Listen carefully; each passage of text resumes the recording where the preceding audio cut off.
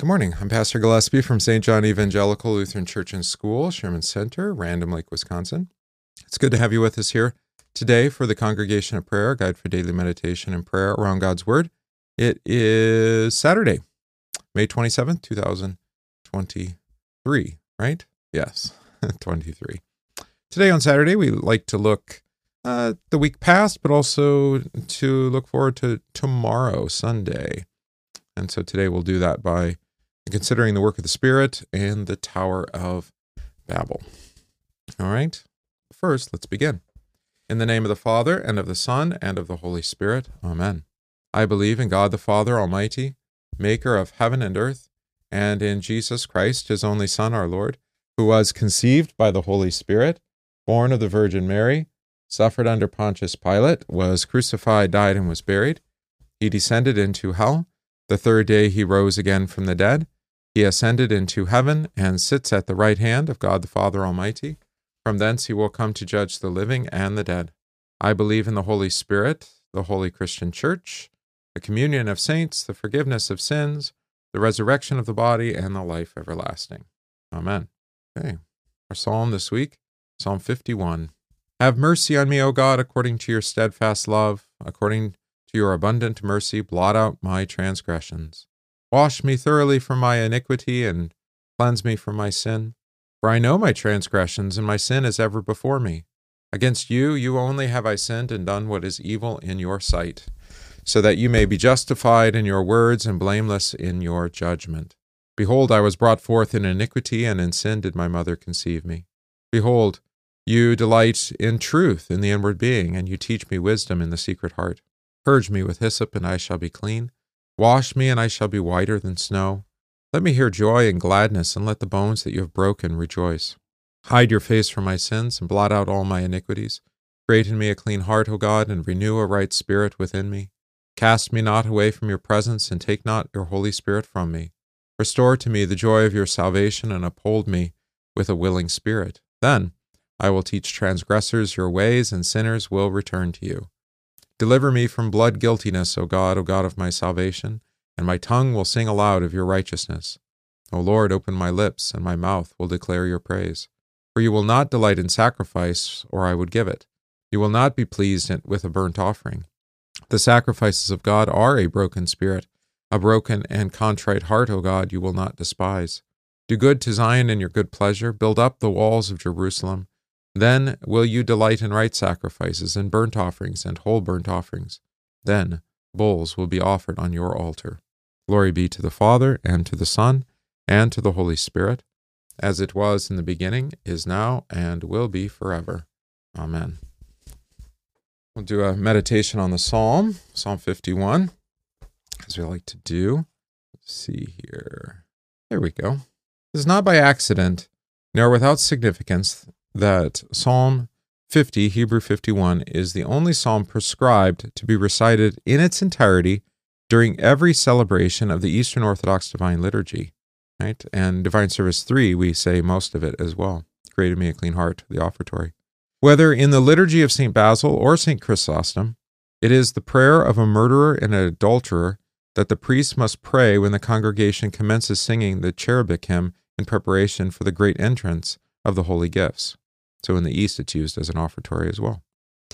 At that moment, the priest takes the censer and starts censing the entire sanctuary area.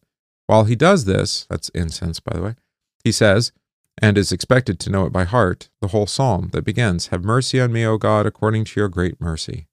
It is chiefly this Eucharistic context, I submit, that provides the proper avenue to the deep meaning of that psalm, popularly known from the first word in the Latin verse as miserere. It is a psalm in which, using the words of that great sinner David, one prays for God's mercy and forgiveness. At the great entrance, we stand at the threshold of theophany, that is, God's appearance, right? Let us, who mystically represent the cherubim and sing the thrice holy hymn to the life-creating Trinity, Holy, Holy, Holy, now lay aside all earthly cares, that we may receive the King of all, who comes invisibly upborne by the angelic hosts. At that point, we are just moments away from chanting the hymn that Isaiah and St. John heard, chanted by the seraphim, the fiery ones at the throne of God, Holy, holy, holy, Lord God of hosts. It is at that awesome moment that we think of our sinfulness and say, as did Isaiah at that moment, "Woe is me, for I am undone, because I am a man of unclean lips, and I dwell in the midst of a people of unclean lips. For my eyes have seen the King, the Lord of hosts." Isaiah 6, verse 5. The true sense of our sinfulness does not come from measuring the distance between our own conduct and the grandeur of the moral law.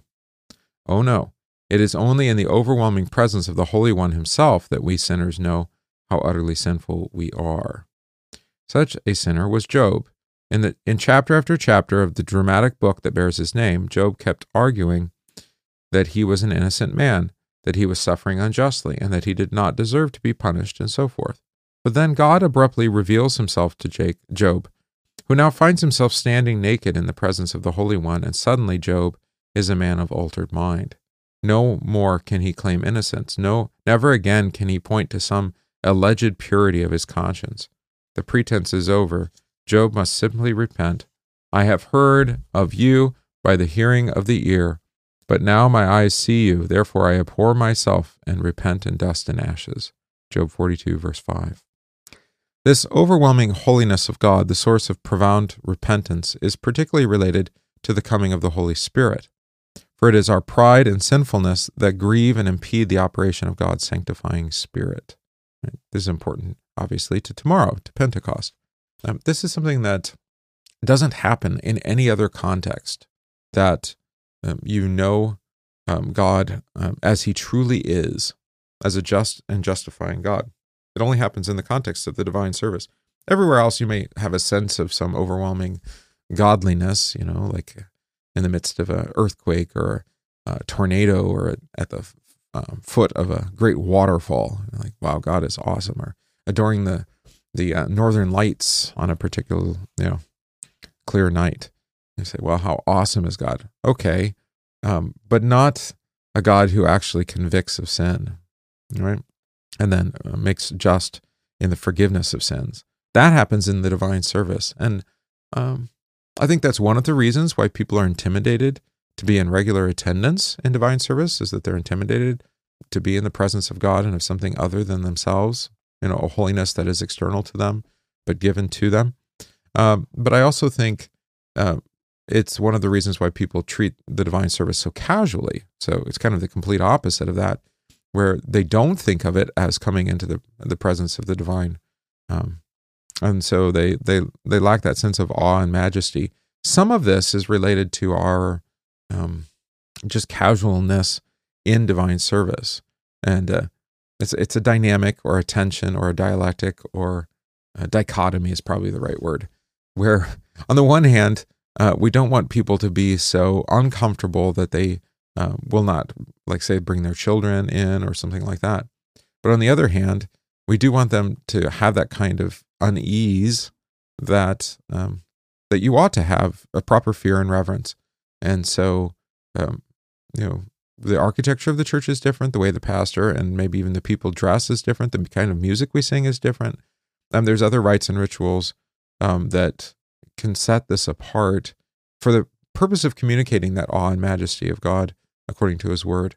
And as he mentions, the use of incense is one of those things that our churches have not historically rejected, but practically speaking in America have not, maybe just because we simply didn't have access to the kind of, because of trade routes, to the same kind of incense that you would have had in the old world. But regardless, this is the reason for being calm and quiet and restrained. That's a kind of reverence. All right.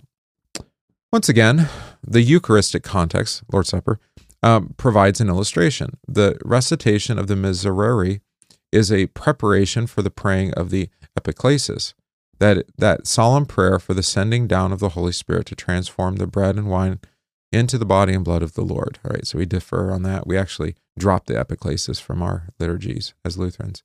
All right, it's not transformed. It is by the Word, but the Spirit, of course, comes alongside the Word to do the thing.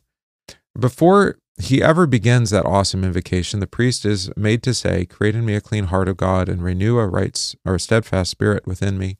Cast me not away from your presence, and take not your Holy Spirit from me." In the Slavic tradition, these words are said again at the time of the epiclesis itself, used as the deacon's refrain to the priest's thrice recited prayer. O God, who did send down your Holy Spirit upon your disciples at the third hour, take him not from us, O good one, but renew him in us who pray to you. The liturgy of St. Basil, the priest even prays that God will not, because of the priest's own sinfulness, withhold the grace of your Holy Spirit from these gifts here spread forth. It is the strong sense of the holiness of the face of Christ and the presence of the Holy Spirit that keeps the miserere, Psalm 51, from being morbid or morose. Wash me yet more from my iniquity and cleanse me from my sin is the proper concomitant to heaven and earth are full of your glory. Hide your face from my sins and blot out my iniquities is our condign answer to God has sent forth the Spirit of his Son into your hearts. To cry out, Abba, Father, right? Continued repentance is the appropriate response to ongoing theophany, God's appearance. Since we are all, quote, with unveiled face, beholding as in a mirror the glory of the Lord, 2 Corinthians 3:18, we do not cease to pray over and over, wash me and I shall be whiter than snow. Yeah, so that's a helpful point too, is in the face of the awesome presence of God, what can we do but confess and be forgiven? All right. It's nice to be in focus. All right. Memory verse for the week. For to me, to live is Christ, and to die is gain. Philippians 1, verse 21. For to me, to live is Christ, and to die is gain. Philippians 1, verse 21. Table of duties to widows. The widow who is really in need and left all alone puts her hope in God and continues night and day to pray and to ask God for help. But the widow who lives for pleasure is dead even while she lives. 1 Timothy 5, verses 5 through 6. To everyone, the commandments are summed up in this one rule: love your neighbor as yourself. Romans 13, verse 9. I urge that requests, prayers, intercession, and thanksgiving be made for everyone. 1 Timothy 2, verse 1. All right. Old Testament reading for tomorrow is from Genesis chapter 11, the famous account of the Tower of Babel. Yeah. Now the whole earth had one language and one speech, and it came to pass as they journeyed from the east that they found a plain in the land of Shinar, and they dwelt there. Then they said to one another, Come, let us make bricks and bake them thoroughly. And they had brick for stone, and they had asphalt for mortar. And they said, Come, let us build ourselves a city and a tower whose top is in the heavens. And let us make a name for ourselves, lest we be scattered abroad over the face of the whole earth. But the Lord came down to see the city and the tower which the sons of men had built. And the Lord said, Indeed, the people are one, and they all have one language, and this is what they begin to do. Now nothing that they propose to do will be withheld from them. Come, let us go down and there confuse their language, that they may not understand one another's speech. So the Lord scattered them abroad from there over the face of all the earth, and they ceased building the city. Therefore the name is called Babel, because there the Lord confused the language of all the earth, and from there the Lord scattered them over the face of all the earth. Okay, so famous account, of course. This is one that I think most of us are familiar with. Of course, we also get the word babbling, like with infants or toddlers. They babble at us. Of course, that is not confused language, but it's just unintelligible language to us. Notice why he confuses their language. It's because when they share a common language, then they also can share common purpose. And if that language is contrary to God's language, that is from his word, then their common purpose will also be contrary to God's common purpose, right? And so this is a clear inverse, or this is going to be inverted, I should say, with the account of the Pentecost, right? As we've been studying all week, where the disciples are given to speak to each person in their scattered language, their native tongue, from wherever they're from, Arabia or Rome or Cappadocia or Pontus or Asia or wherever it is, but they're given to speak one common word, which is the gospel of forgiveness of sins in Christ Jesus. There is only one source of unity that's lasting and God-pleasing, and that's to be united around his Son, the word of his Son, for the forgiveness of sins. Any other kind of unity is a false kind of unity. Any kind of hope is a false kind of hope, right? Any other words can be used for good or ill. There's only one word that is good, and that is the word of forgiveness from God, right? So when we're looking for things like church unity, It should be around the Word of God where it must be around the Word of God. We're looking for harmony within our family. Again, it's going to be to share God's Word together and to forgive one another. When we're looking for communities that have lasting and long and common value, it needs to be around God's Word, or it will always be a source of tension and control and manipulation and people oppressing one another, right? And they often do that with words, as we've learned quite eloquently here in the last few years. Oh, we never said that, right? And you're like, no, you're a liar. Well, who are you to call me a liar, right? Or this whole pronoun nonsense, right? It's nonsense, right? It's abusing language to convey an untruth, a falsehood, right? Is that you can identify as something other than who God has made you. That's a lie, right? And all of our accommodations over the last few decades, I suppose, or at least the last 10 years, to say, well, there are people who have gender dysphoria, which is a psychological thing. Well, we don't ask why. That's the first question. And two, why are we playing this game? You say, yeah, I understand that you feel this way. Actually, faith doesn't care about your feelings, right? What God has said about you is all that matters, regardless of how you feel about yourself or what you think of yourself, right? God will reform that, will change that through His Word. So we're really going about it the wrong way and embracing actually lies and falsehood, and doing so with word games, right? And I would suggest this is actually God scattering us again, or He's going to scatter us again if He isn't already, and maybe return to a time of more of like a feudalism, right? Which is warring tribes and things. It doesn't sound pleasant at all, and yet it may be God's will for us. All right, listen to what Luther has to say.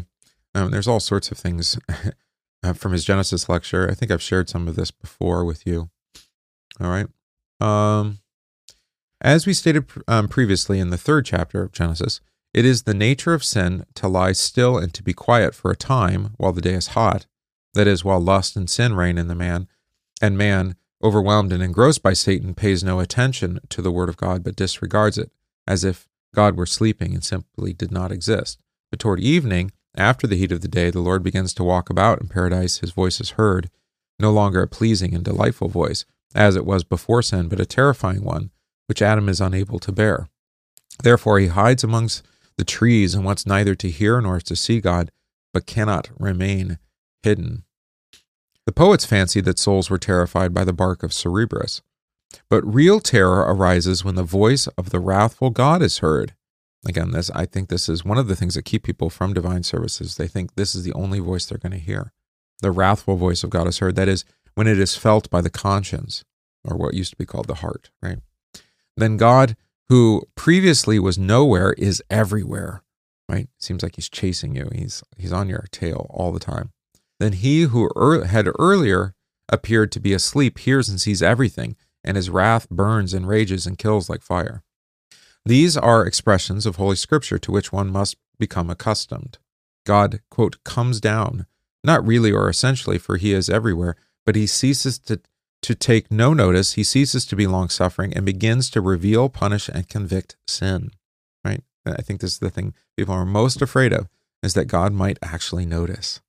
But as I said on the Banned Books podcast that we recorded yesterday, Jesus already knows your browser history. Why are you trying to hide it from Him? All right. Therefore, the smug people who used to think that He was far away now see that He is present, and they begin to tremble. Right? And again, this is the Tower of Babel. All this is intended to frighten us, that we may learn to beware of sin. For God will not ignore it forever, but just as by His arrival, He finally frightened and killed Adam, Cain, and the entire world in the flood, so at some time He will destroy us also, if we do not forestall Him through repentance. For the godly, however, the descent of the Lord is most delightful and most welcome, and for this reason they earnestly request it in fervent and unceasing prayers.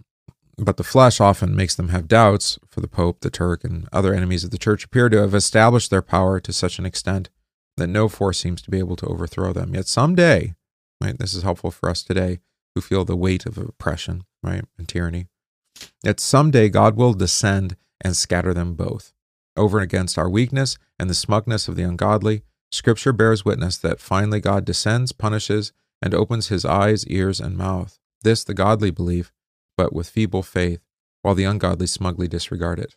Hence, we must be warned by the example before us and learn this. This is the Tower of Babel. The longer God puts up with idolatry and other sins, and the longer he pays no attention to them, the more intolerable will his wrath reveal itself to be later on. Therefore, we ought to consider it a great kindness if he does not permit our sins to go unpunished for a long time. Psalm 30, verse 5 exhorts the church to give thanks because the wrath of the Lord is but for a moment, and because he loves life. It says, weeping may tarry for the night, but joy comes in the morning, and so forth. Psalm 89, if the children forsake my law and do not walk according to my ordinances, I will punish their transgression with the rod and the iniquity with scourges. This is a wrath of grace when the punishment comes quickly and calls us back from sin. Right? So we actually want God to do that, to take notice and to repent us, right? But when God pays no attention to sin and seems to connive at it, then there follows an unbearable wrath that has no end. Such was the wrath of the flood and the wrath that Moses mentions in this passage. God permits the descendants of Ham to be prosperous and permits them to continue in sin as long as they are building the tower in the city, but then then there follows a disaster that is all the greater. Let us recognize, therefore, that a horrible judgment, such as no one has experienced since the beginning of the world, is in store for the Pope and the Turk who have been prospering for so long. God has never disregarded the ungodliness and the extreme blasphemies of anyone else for so long. Therefore, the punishment will surpass the punishment of the flood, or of the dispersion, and of the Sodomites, for the wrath against them will be everlasting. All right? We actually pray that God return and that he judge the peoples, and that he do so quickly and swiftly, because we know the longer these things persist, the greater the sin is increased. Right? Vicky asked, like the globalist agenda. Yeah, I would agree. And you think it's not actually been that long. It's been well known for at least 100 years, I suppose, and maybe a couple hundred years all said in total, right? But the problem is that when God exercises his wrath, it seems that it's upon everyone, right? And others get caught up in that. So for our comfort and our hope, that is, if his wrath is meted out against, say, our nation in particular, for our ungodliness, that we believe the gospel and that we trust in the resurrection of the body and life everlasting, so that, as we said in the memory verse, right? For to me to live is Christ and to die is gain. Whether I live or I die, glory be to God, right? And we have this kind of unhelpful, firm grasp on this life and this creation that rather than receive it as a gift, we hold on to it as our sacred treasure, which actually that ought to be the Lord. Yeah, good. We've been reading the Acts reading, so I'm not going to actually read it again. We've read it a couple times this week now. We've read through it, but you can see that tomorrow we'll start with the day of Pentecost, and then end with the Joel reading. We actually don't go all the way through as we did the last couple days. All right. But I think tomorrow, what would be helpful for us is a catechetical sermon on the work of the Holy Spirit, which is revealed, obviously, in the Acts of the Apostles here at Pentecost. But we're going to use, maybe we should look at the large catechism, I think, on the third article. All right, which you remember is, I believe in the Holy Spirit, the Holy Christian Church, the communion of saints, the forgiveness of sins, the resurrection of the body, and the life everlasting. Amen. All right. Luther says, I cannot connect this article, as I have said, to anything better than sanctification. Through this article, the Holy Spirit with his office is declared and shown. He makes people holy. Therefore, we must take our stand upon the term Holy Spirit, because it is so precise and complete that we cannot find another. For there are many kinds of spirits mentioned in the Holy Scriptures, such as the spirit of man, heavenly spirits, and evil spirits. But God's Spirit alone is called the Holy Spirit, that is, he who has sanctified and still sanctifies us. For just as the Father is called Creator and the Son is called Redeemer, so the Holy Spirit from his work must be called Sanctifier, the one who makes holy. But how is such sanctifying done? Answer, the Son receives dominion, by which he wins us through his birth, death, resurrection, and so on. In a similar way, the Holy Spirit causes our sanctification by the following. the communion of saints, or that is the Christian church, the forgiveness of sins, the resurrection of the body, and life everlasting. That means he leads us first into the holy congregation and places us in the bosom of the church. Through the church, he preaches to us and brings us to Christ. This is the key. I do not understand those who call themselves Christians and yet believe that they can remain a Christian outside the Christian church, to which the Holy Spirit has called them. Right? It's actually it's an act of unbelief. Neither you nor I could know anything about Christ or believe on him and have him for our Lord unless it were offered to us and granted to our hearts by the Holy Spirit through the preaching of the gospel. The work of redemption is done and accomplished. Christ has acquired and gained the treasure for us by his suffering, death, and resurrection, and so on. But if the work remained concealed so that no one knew about it, then it would be useless and lost. So that this treasure might not stay buried, but be received and enjoyed, God has caused the word to go forth and be proclaimed. In the word, he has the Holy Spirit bring this treasure home and make it our own. Therefore, sanctifying is just bringing us to Christ so that we receive this good, which we could not get ourselves. All right. Then we'll talk about the means that he used to sanctify us tomorrow, that is, to bring us to Christ. All right. And you probably remember them, but they're right there in the creed, right? What were the things? Obviously, the church, the forgiveness of sins, the resurrection, promise of the resurrection, and eternal life. Right? And it's through this word that he calls us into the church. So we'll cover that tomorrow. All right. Here's our hymn, See the Lord Ascends in Triumph. Did we talk about this hymn? I don't remember if we did. So let's do that. I know I looked up the author, which is Christopher Wordsworth. Probably told you about him, son of Wordsworth, the poet. Henry, right? This Ascension hymn, called in Julian One Grand Rush of Holy Song, is probably the finest poetic work of Anglican cleric Christopher Wordsworth, 1807 to 1885. It was originally published in 1862 in his hymn collection, The Holy Year. The original hymn contained 10 stanzas, of which the first 5 are included in LSB. Stanzas 6 through 10 have sometimes been published as a separate hymn. The biblical imagery in this hymn sees Christ depicted as the king enthroned, Enoch, Aaron, Joshua, and Elijah. Wordsworth weaves doxology, typology, prophecy, and doctrine together in a way that should serve as a model for modern hymnody. I agree, says Todd Peppercorn. The style is similar in many respects to a Greek ode, but this only heightens how Wordsworth uses the connection between the prophetic character of the Old Testament and its fulfillment in Christ. All right, so we have Psalm 2. Obviously, we had Psalm 110. All right, all sourced here. Note, one of the few substantive changes made to this text appears in stanza 5. All right, so let's scroll down to that. The original stanza was addressed to Christ. Thou hast raised our human nature in the clouds to God's right hand. There we sit in heavenly places, there with thee in glory stand. Jesus reigns adorned by angels. Good, adored by angels. Man with God is on the throne. Mighty Lord, in thine ascension we by faith behold our own. While there are no theological differences in changing from the second to the third person, grammatically, some of the doxological character of the stanza is lost, or at least made into a more theological reflection than praise. All right, so that's the author of the essay, Todd, Pastor Peppercorn is suggesting that it may have been a demoting, what do you want to say?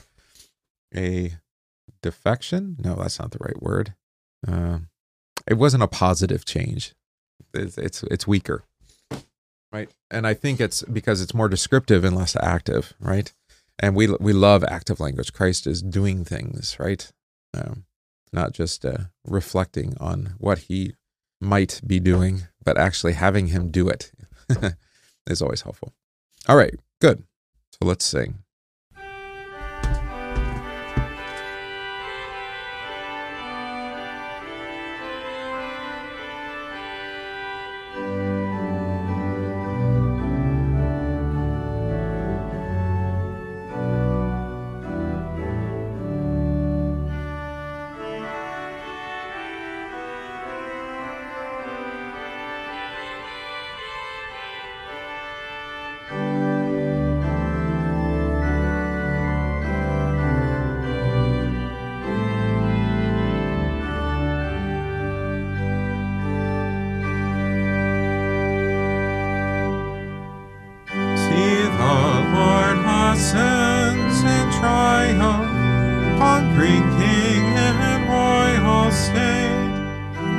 riding on the clouds his chariot, to his heavenly palace gate. Hark the choirs of angel voices, joyful hallelujah sing, and the portals high are lifted to receive our heavenly King. Who is this that comes in glory with the trump of jubilee? Lord of battles, of armies, he has gained the victory. He who on the cross did suffer, he who from the grave arose, he has vanquished sin and Satan, he by death has crushed his foes. While he lifts his hands in blessing, he is parted from their friends. While their eager eyes behold him, he upon the clouds ascends. He who walked with God and pleased him, preaching truth and doom to come. He, our Enoch, is translated to his everlasting home. Now our heavenly Aaron enters with his blood within the veil. Joshua now is come to Canaan, and the kings before him quail. Now he plants the tribes of Israel in their promised resting place. Now our great Elijah offers double portion of his grace. He has raised our human nature on the clouds to God's right hand. There we sit in heavenly places, there with him in glory stand. Jesus reigns, adored by angels, man with God is on the throne. By our mighty Lord's ascension, we by faith behold our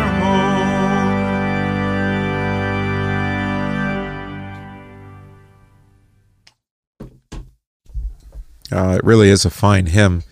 I suppose you're wondering about the rest of the stanzas. Are you wondering about that? I bet you are. Let me see if I can find it. It should be on hymnary.org.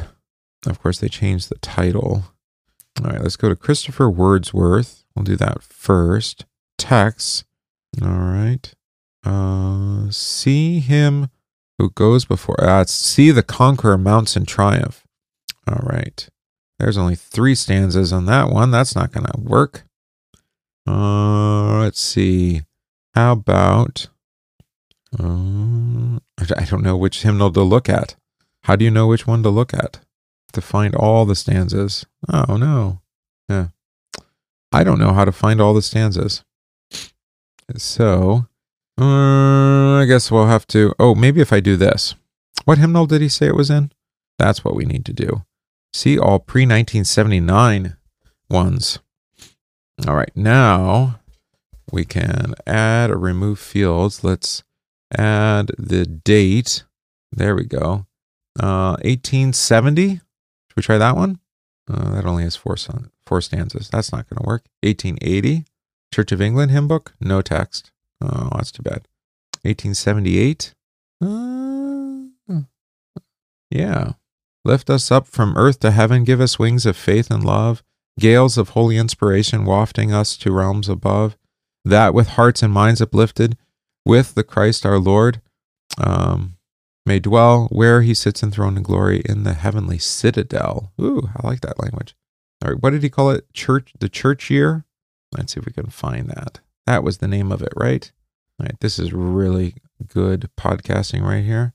The church hymnal. All right, the hymnal. I guess nobody scanned it in.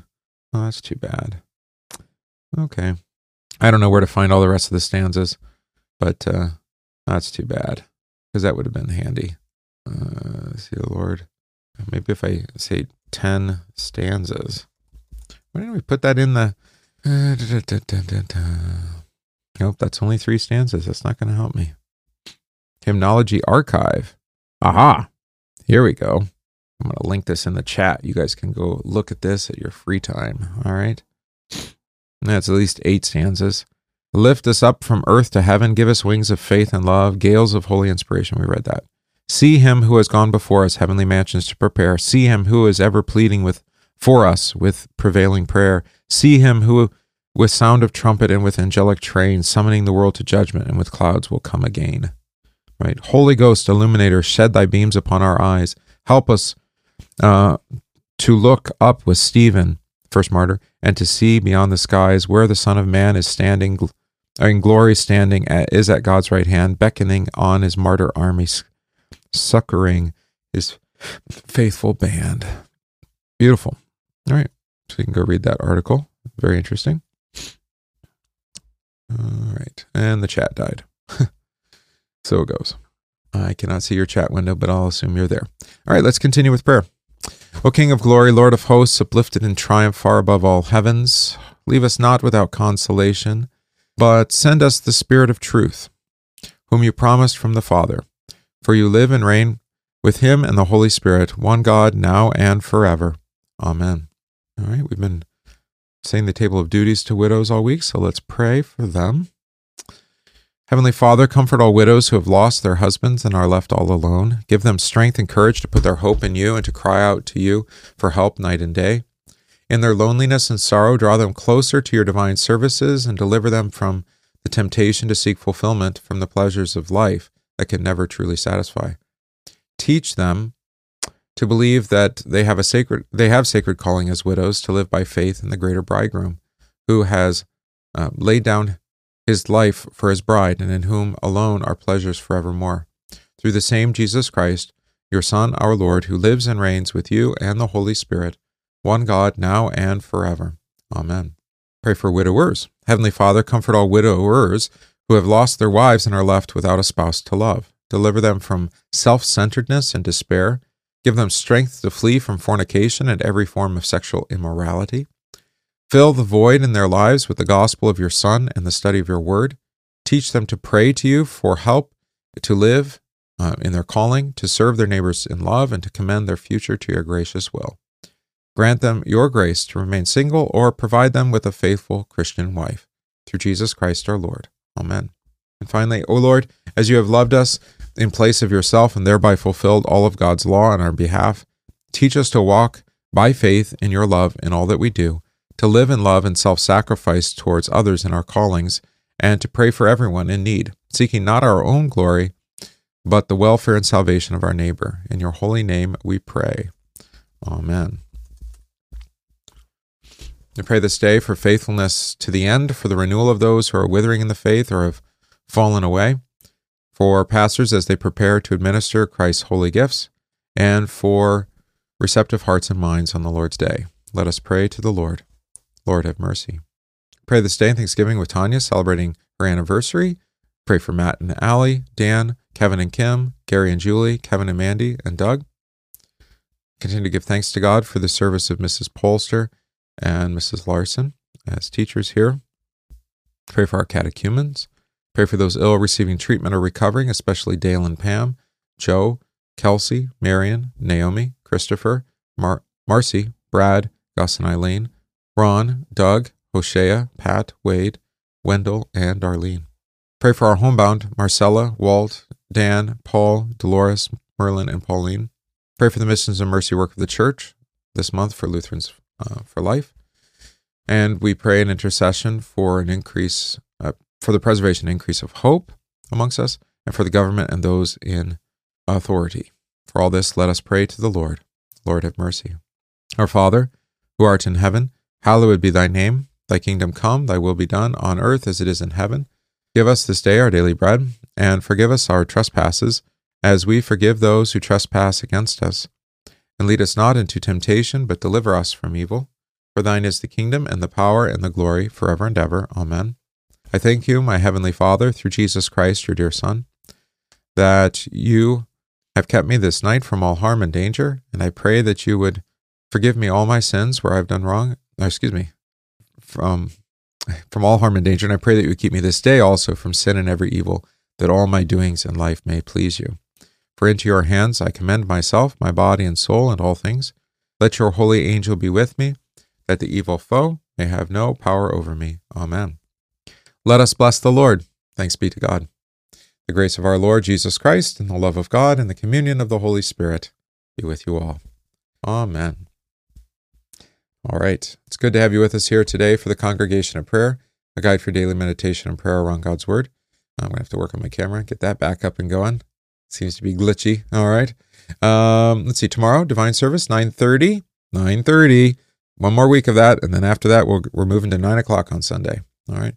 Happy Memorial Day weekend. We'll see you on Monday for Memorial Day. Maybe we'll have a little particular meditation there for you as we remember those who have died in service of our country. All right. We give thanks to God for them. All right. Lord be with you all. Keep you safe. We'll see you in the morning for Divine Service and Bible study. See you then.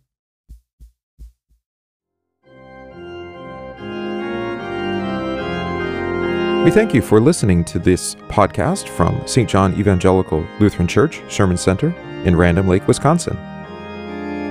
If this podcast is of benefit to you, please consider supporting the work of St. John by visiting stjohnrandomlake.org. That's stjohnrandomlake.org/support, and give today.